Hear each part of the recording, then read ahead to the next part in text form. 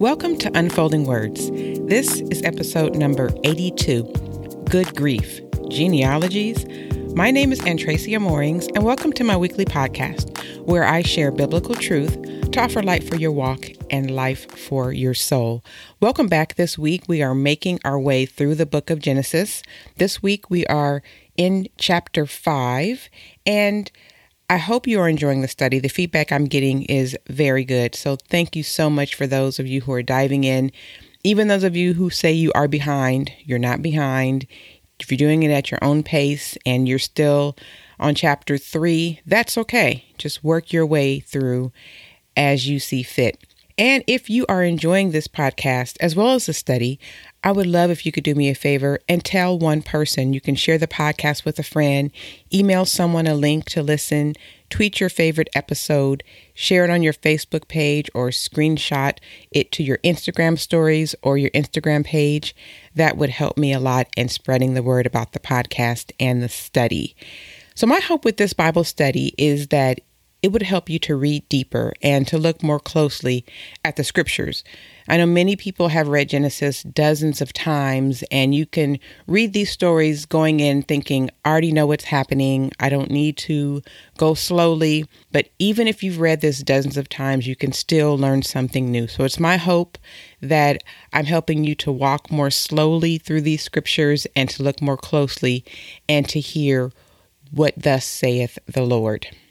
So this week, it's all about genealogies. And instead of skipping over this list of names, as I know a lot of people do, I want you to take the time to carefully take in all the names and to glean details that will aid in your better understanding of the book overall. So this week, we're going to uncover some gems in this genealogy list. It can be really easy to ignore these lists or consider them to just be like transitions in the narrative. But these lists are just as important as the narratives. And the author of Genesis has a specific reason for including the list. The men who are named in the list have a role in shaping the context of the narrative and giving life to God's promise of his preservation of the promised seed, which points to the coming Messiah. So chapter 5 starts with a perspective change that is characteristic of Moses' writing. Moses is considered the author of Genesis. So he moves from a zoom-in view to a broader view for this chapter. And if you look at the book of Genesis, it covers vast amount of history. The whole book of Genesis covers at least 2,300 years from creation to Joseph, which is the end of Genesis. So we're looking at big chunks of history in this book. And one thing to know about these lists is that we can't know for sure if each generation named is the next generation or if generations are skipped. A lot of ancient Near Eastern king lists leave out a lot of generations between a king and his ancestor, with the next king listed being identified as a son of the previous king in the list, even though it may have been a century or more that has passed between their reigns. So an example is that in one list of Sumerian kings, at least 70 generations are left out. So we do want to keep that in mind, that this is not an exhaustive list, but instead it may cover big chunks of history, leaving out a number of generations. These genealogies serve a number of purposes. So there are broad genealogies that present only the first generation of descendants. We see that in Genesis chapters 35 and 25, where it says the sons of Leah and the sons of Rachel. So we just get that first next generation. And then there are deep genealogy lists, which have sequential descendants, like in Genesis, usually numbering from 2 to 10. These are the 10 generations from Adam through Seth to Noah. And then in the 11th generation, the genealogy becomes segmented. And then there are linear genealogies, which display only a depth. An example is Cain gave birth to Enoch, and Enoch gave birth to Irad. That's an example of a linear genealogy. And then finally, we have segmented genealogies, which show us both depth and breadth. An example is, this is the account of Shem, Ham, and Japheth. So we get a width of generations with the brothers, and then going down, we get their generations from each son. The broad, the deep, the linear, and the segmented genealogies help to explain the various functions of these lists. So in Genesis chapter 5, verses 1 through 32, we see a list of 10 generations from Adam to Noah. And then the 10 generations from Noah's son Shem to Abraham will happen in the book of Genesis chapter 11. And these lists may be purposely organized to equal the number 10, which is the number of perfection of order. We saw earlier the generations of the heavens and earth. And so Genesis 5 outlines Adam's descendants. It says, on the day that God created Adam, he made him in the likeness of God. Male and female, he created them. He blessed them and gave them the name man, and they were created. So Genesis 4 through the beginning of chapter 5 is a short intro to the genealogy of Seth. And his role is to connect the creation of Adam and Eve in the image and likeness of God to Adam's descendants through Seth. Chapter 5 begins, this is the book of the generations of Adam. When God created man, he made him in the likeness of God. So the word book in 5 and 1 is the Hebrew word sefer, which means a writing, a document, a book, or a scroll. This is the written record of Adam's lineage, his Toledoth, which is the Hebrew word. And the author wants you to know that this is not a myth. This is not made up stuff. This is a record of actual history. And the purpose of this genealogy is to show the development of the human race from Adam to Noah, and it bridges the gap in time between these two major figures in the book of Genesis. These genealogy lists also prove God's word because folks surely did die, in direct contrast to the serpent's words that you shall not surely die. And it also provides a contrast to the progress of the godly line of Seth, which culminated in Enoch, who walked with God and experienced translation with the development of the ungodly line of Cain. So Cain's branch of the human race culminated in Lamech, who was an example of ungodliness. Notice that the genealogical list that begins in chapter 5, verse 3 establishes a repeated pattern. You're going to see the name of the father, the name of his son and his age when the son was born, the number of years the father lived after the birth of his son, other sons and daughters that were born, and then finally the father's age when he died. And there's also an ironic pattern that emerges. Each generation of humanity inherits both life and death, even though the original judgment ended in death in Genesis chapter 3. God's original blessing of fertility continues to sustain life on earth, and his breath or his spirit is passed from generation to generation, and every person is born in his image, but no longer in his likeness. So here's the difference between Adam being made in the likeness of God and Seth being made in the image of Adam. God's fathering was perfect. Man's fathering is contaminated by sin. That's the first big difference. As a result, man will be imperfect, resulting in death for every single descendant. And notice the contrast between the rejected lineage of Cain and Seth's righteous generation. There are similar names, but different fates. And there's a continuation of God's emphasis on separation of light and dark, which started with creation in Genesis 1. This is a theme that we're going to continually see throughout the book of Genesis and actually throughout all of Scripture. Man is no longer created in the image of God. Likeness means there's a pattern of. Sin has changed this template. Death is repeated 8 times in Genesis 5. Death is a sure thing. That's something that we see. So Genesis begins with the process of identifying the seed that will rule the earth and crush the serpent's head. And this second part of Genesis, beginning with chapter 5, traces that lineage from Adam to Noah. And the seed comes through Seth, who is the appointed one. That's what his name means. He is the seed that continues in the promise of Genesis chapter 3 and 15. And he is the first man to establish worship, in addition to sacrifice, outside of the garden, calling in prayer on the name of Yahweh. And then at the end of Seth's family tree, we see Noah, a righteous man who finds favor in God's eyes, the man who we become like a new Adam after the world is cleansed in the flood. And despite what it looks like, history belongs to the line of Seth, not to those innovators of the line of Cain. So we see Cain's descendants doing great things, creating music and innovations with tools and metal and iron, but that's not going to be what makes them righteous. Notice that Genesis lists none of the ages for Cain's descendants, but we know the lifespans of all of Seth's seed. The chronology of Genesis doesn't follow the generation of Cain. Time, history, and the past and the future belong instead to the children of the younger son. The human race multiplies and continues to die over and over. But here, smack dab in the middle of this downward spiral of sin and death, there is hope. Isn't that just like God to provide hope in the middle of what looks like despair?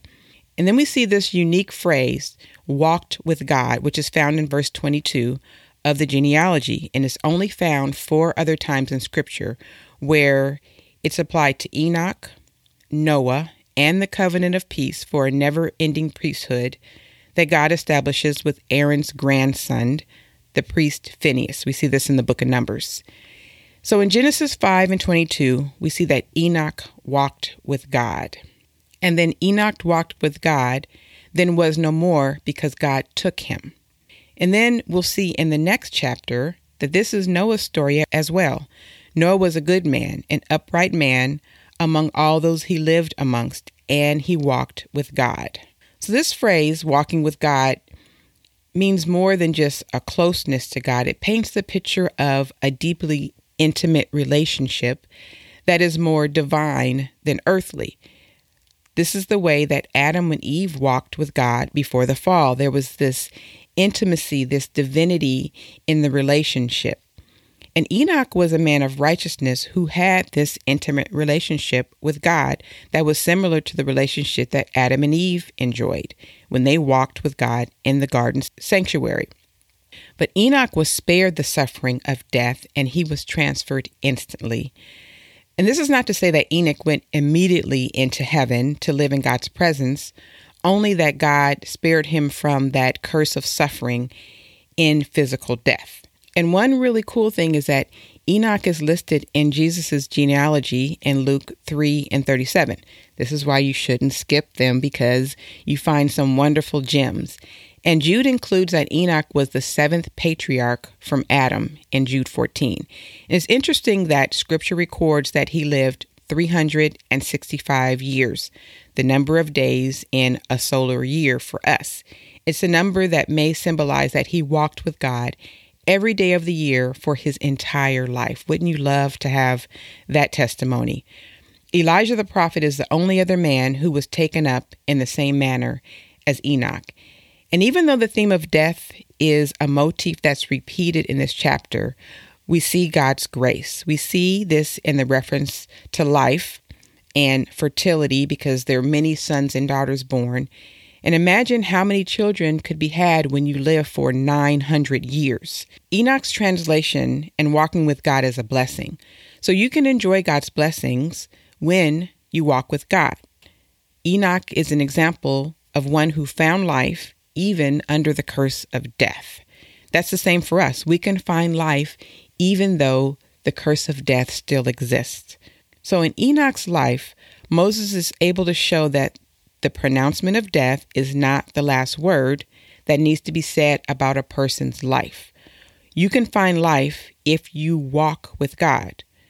And walk with God is a metaphor, and it shows that Enoch had a lifestyle that was marked by his devotion to God.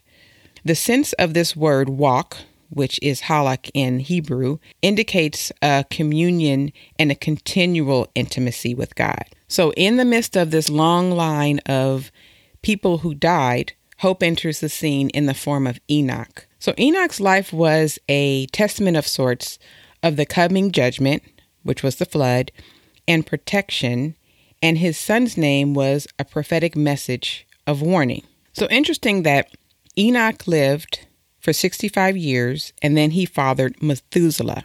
Now, Methuselah is the longest living man in the Bible, and he died in the year that the flood came. And his name means, when he dies, it shall be sent. So Enoch was a prophet of sorts if he had a hand in naming Methuselah. And it's ironic that he lived the longest, but his name referenced death. And also interesting is that none of the men in the line of the coming Messiah dies in the flood. They all die naturally prior to the flood, or they are raptured or taken away, like Enoch, or rescued, which happened to Noah.